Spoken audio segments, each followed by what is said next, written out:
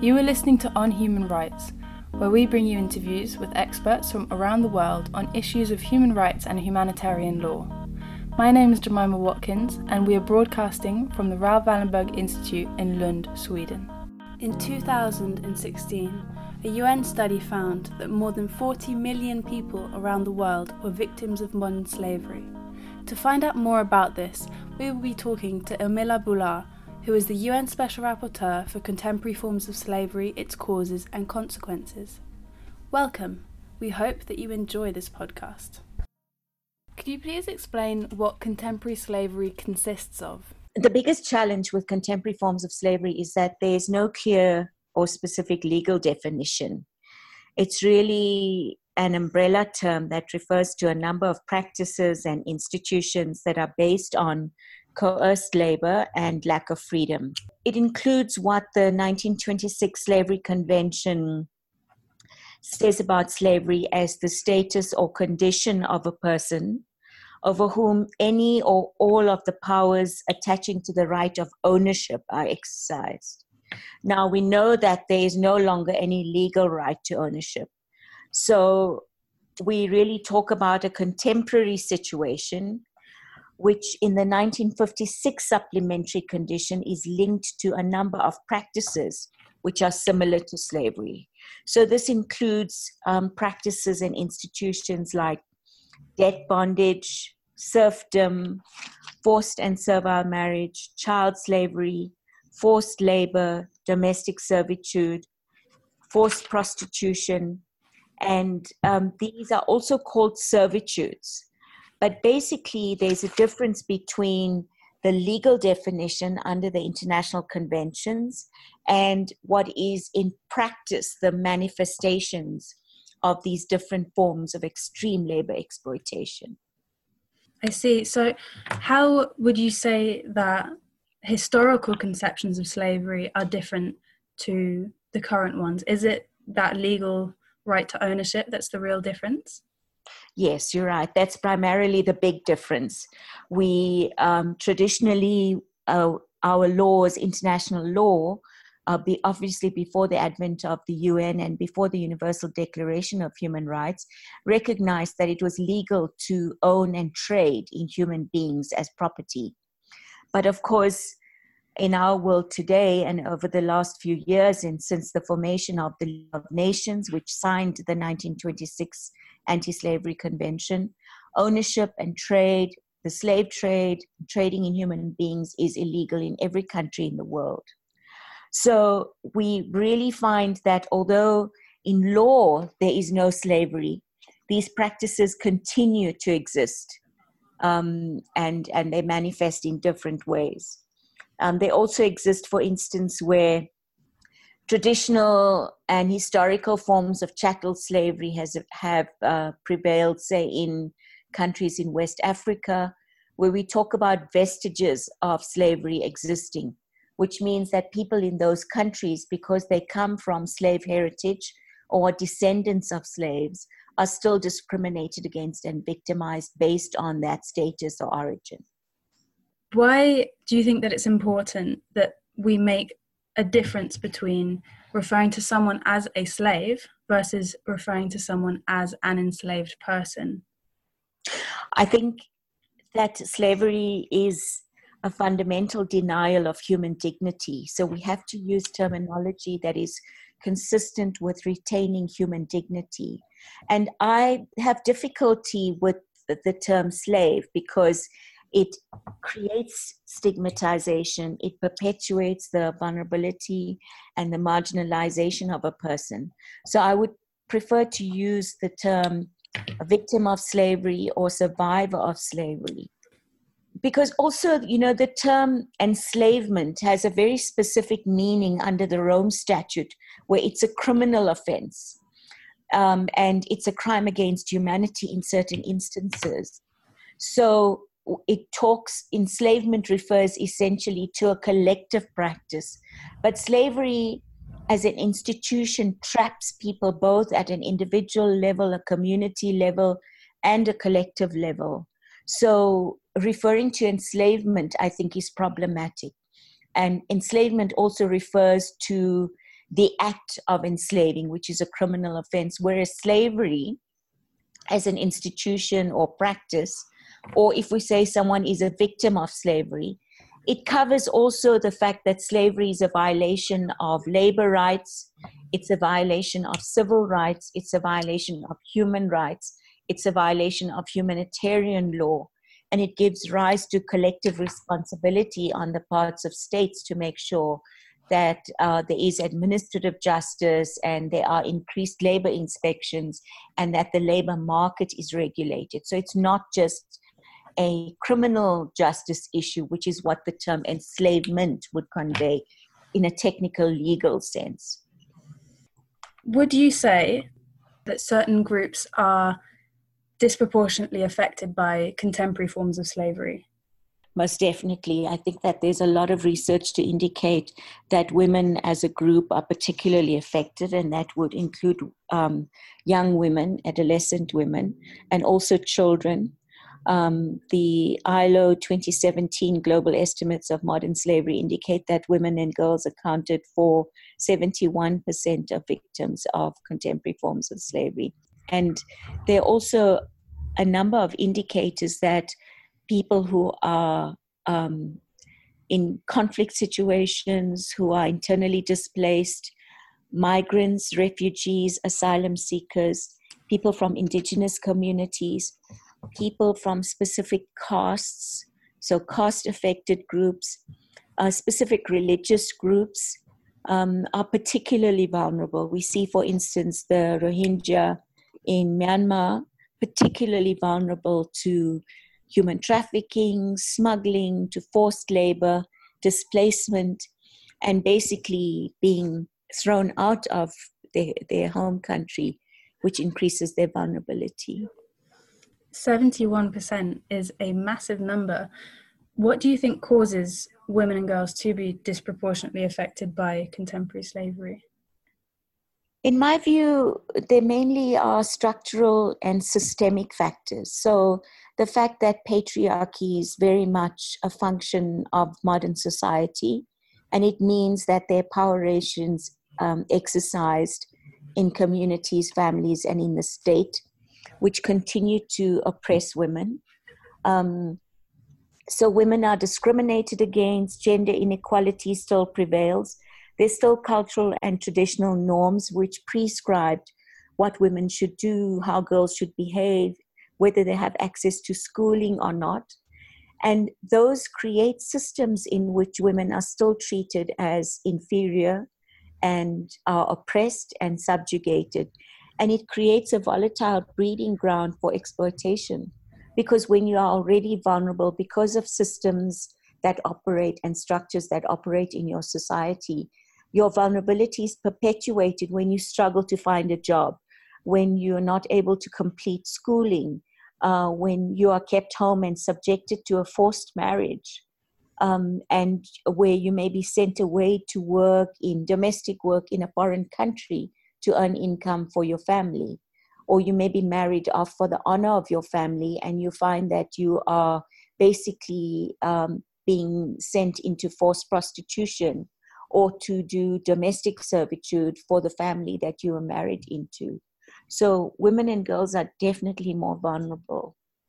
It's incredible. There's so much research being done now, and there's so many consequences for women and girls that are being identified because of the work being done by international organizations, that there's more and more research, and it all indicates that it's not just traditionally the sexual exploitation that women are subjected to, that increasingly women are being forced into contemporary forms of slavery as domestic servants or as working in the garment and apparel industries for international brands, for example. Or women are involved in the electronics industry because of the fact that traditionally women are considered to be better suited to be doing manual work that requires intricate stitching or putting together electronic components. So it's all those stereotypes about women that feed into determining where they end up in society and how their opportunities are restricted. And that creates vulnerability to modern slavery. Thank you for listening to the Raoul Wallenberg Institute's podcast on human rights. If you would like to hear more from us, like us on Facebook. You speak about slavery in the supply chain with the electronics company and the international brands. How do you think that those violations can be identified and remedied more effectively? That's a very good question, because a lot of work has been done recently. There is state-imposed forced labor in some countries, but forced labor and other contemporary forms of slavery like bonded labor in global supply chains have, over the last few years, become of increasing concern in this global economy that we operate in, because workers are able to be moved as commodities and because corporations themselves can move. So a global corporation registered in its domicile, say in North America or Europe, can operate in Vietnam, in Thailand, in Bangladesh, and run different enterprises producing products which can then be sold on the global market. So that those forms of slavery, of forced labor in supply chains, have increasingly come under scrutiny. On the one hand, we do have the UN Guiding Principles, which present a number of very clear guidelines to business as to how they can ensure that their supply chains are free of forced labor, how they can conduct due diligence over their business operations to ensure that there are no human rights violations, and how business should essentially respect all human rights obligations. So there's an increasing emphasis on what business should be doing. We also see now there's talk in the UN of a binding treaty where governments will be legally bound, if they signed this treaty and the treaty is passed, to pass laws that regulate business conduct and make it compulsory for business to report on the steps that they're taking to end violations, human rights violations in their supply chains. And we also have the emergence of legislation that promotes transparency. For instance, we have two significant pieces of legislation in the last few years: the UK's Modern Slavery Act and most recently Australia's Modern Slavery Act, which places legal obligations on businesses, on domestic businesses, over a certain amount of turnover, to comply with legislation and report on what they're doing to identify and to end contemporary forms of slavery in their supply chains. So there's a lot being done, and a lot more still needs to be done to increase corporate accountability, particularly where businesses operate and have impacts extraterritorially. But there already is a firm foundation where global partnerships as well are being formed with businesses linking to trade unions, worker organizations, consumer rights organizations, ethical recruitment organizations, to ensure that there's a global emphasis on eradicating all forms of slavery from supply chains. For those countries that don't already have legislation to prevent contemporary forms of slavery, what do you think will motivate businesses to prevent such supply chain violations? Well, there already is motivation in the form of their international legal commitments, which they would have signed. Mm-hmm. So, for instance, most countries in the world have signed the International Labour Organization Convention 29 on forced labor and some of the other fundamental conventions. But obviously, that remains a situation of voluntary compliance and then reporting to the ILO and to treaty bodies and to UN mechanisms. What should motivate countries is really the link between development and ending contemporary forms of slavery, and also ensuring that they carry forward into their domestic legislation their international human rights compliance compliance that they've committed to internationally, basically. So also we need countries to see that it's not just the right thing to do to end contemporary forms of slavery because they've committed to UN and ILO instruments and they've made those part of their domestic law. They've got to enforce their laws properly. They've got to ensure that trade unions have rights to operate, that workers have freedom of association, that labor inspectors are able to go out to workplaces to inspect and identify and impose penalties where there are violations of those labor rights and international human rights. They also have to make sure that they see how detrimental exploitation and slavery is to development of a country. There are a number of studies done, for instance, which indicate how much is lost to domestic economies because of labor exploitation and, of course, because of extreme forms of labor exploitation like contemporary forms of slavery. So the ILO, for instance, in its study on the economics of profit and poverty indicated that 150 billion a year was lost to the global economy because of illegal employment and because of exploitation in the form of forced labor. This also brings in the Sustainable Development Goals, because the goals that have been agreed to by all member states in 2015 specifically contain Goal 8, which is a goal on promoting decent work, full and productive employment, and sustainable and inclusive development. And one of the targets under that goal is ending contemporary forms of slavery, human trafficking, and forced labor, and also ending child labor by 2025. So there are a number of commitments, but states need to be held more accountable through international mechanisms and held more accountable domestically by their own people, by their own civil society organizations. And they also have to make sure that corporates who operate in their countries through global supply chains are held accountable for complying with the UN guiding principles and for respecting human rights and respecting the laws of the country. So we talked about women and girls being disproportionately affected. Do you think you could talk more about how contemporary forms of slavery are fueled by intersecting forms of oppression and inequalities?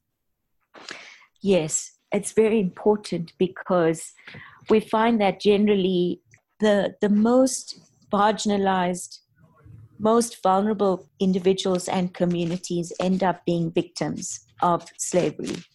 And these are individuals and communities who come from situations in which there is endemic poverty. So they would, for instance, migrate to escape from poverty to seek better economic opportunities. They face poverty, inequality, discrimination. Also, there may be people who are displaced because of conflict, because of climate change. So they are vulnerable already because of these multiple external factors that they face, but they also face intersecting forms of inequalities based on their race, on their ethnicity, their social origin, their nationality, on the basis of age, gender, religion, whether they come from rural areas or urban areas. Indigenous communities are also more vulnerable. Migrants, refugees, asylum seekers are more vulnerable. Young people, especially women, are more vulnerable. And also caste-affected communities are more vulnerable.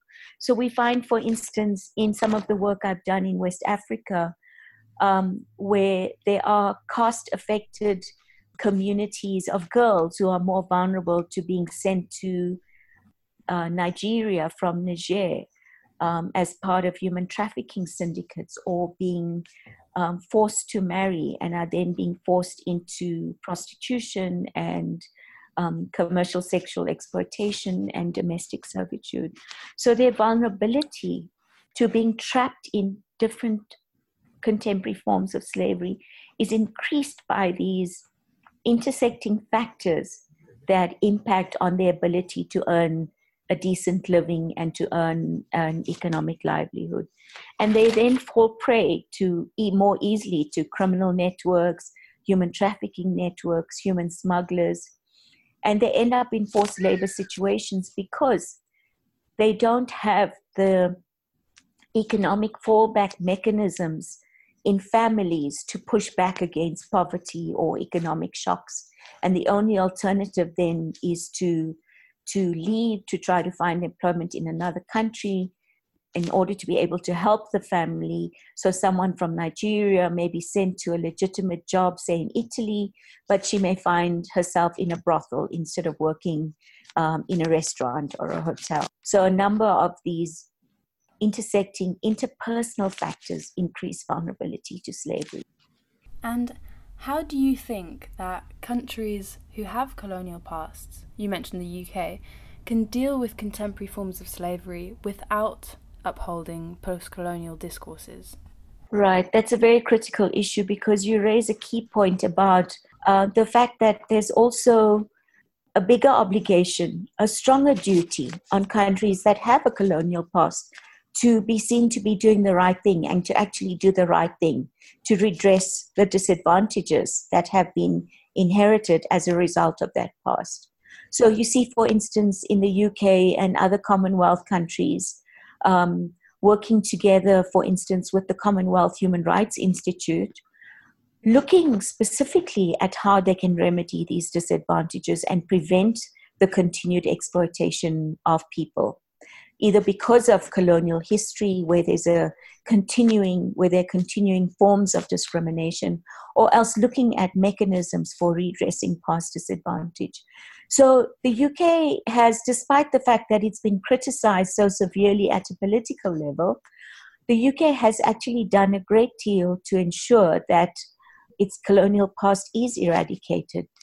In my view, the passing of the Modern Slavery Act in 2015 was a key step to indicate to the global community that there are things that we can do, and there are things that can help to redress some of the damage we've caused in the past.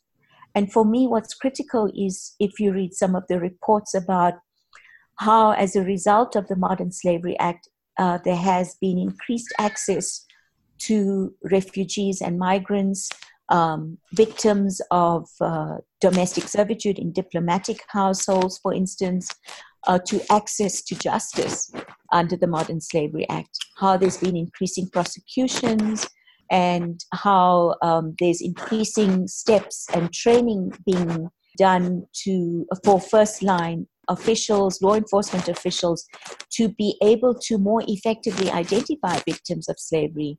Also, the ending of the tied domestic workers visa for diplomatic households is one of the examples of making sure that vulnerability to modern slavery is reduced. The obligations on business to ensure there's transparency in their supply chains and in all their business operations, and to ensure that they do annual reports on the steps that they're taking to end contemporary forms of slavery is also another key example.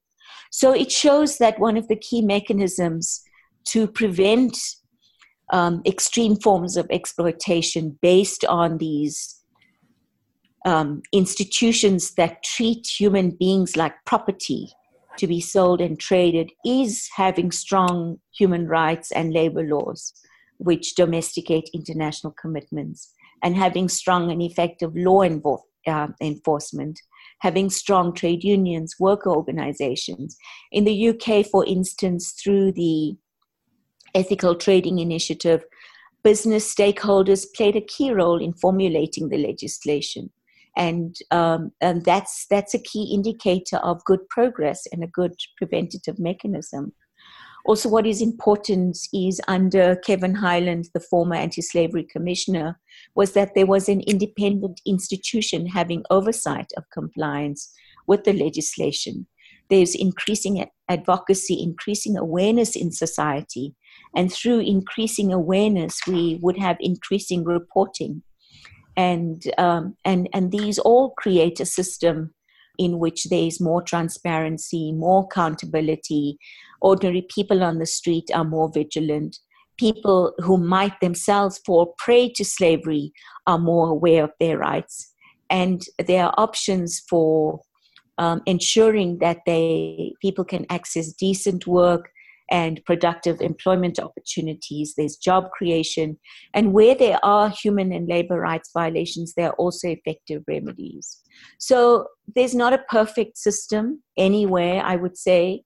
The Australian legislation is an advance on the UK's Modern Slavery Act, but there's also historically legislation in other countries like the California Transparency Act, in Brazil, the Dirty List, in France, and in the Netherlands, regulations relating to parliamentary disclosures around child labor, for instance. So we're seeing an increasing awareness and an increasing global commitment to prevention measures, because prevention and protection are two of the key components of what the state is responsible for, including prosecution and remedies.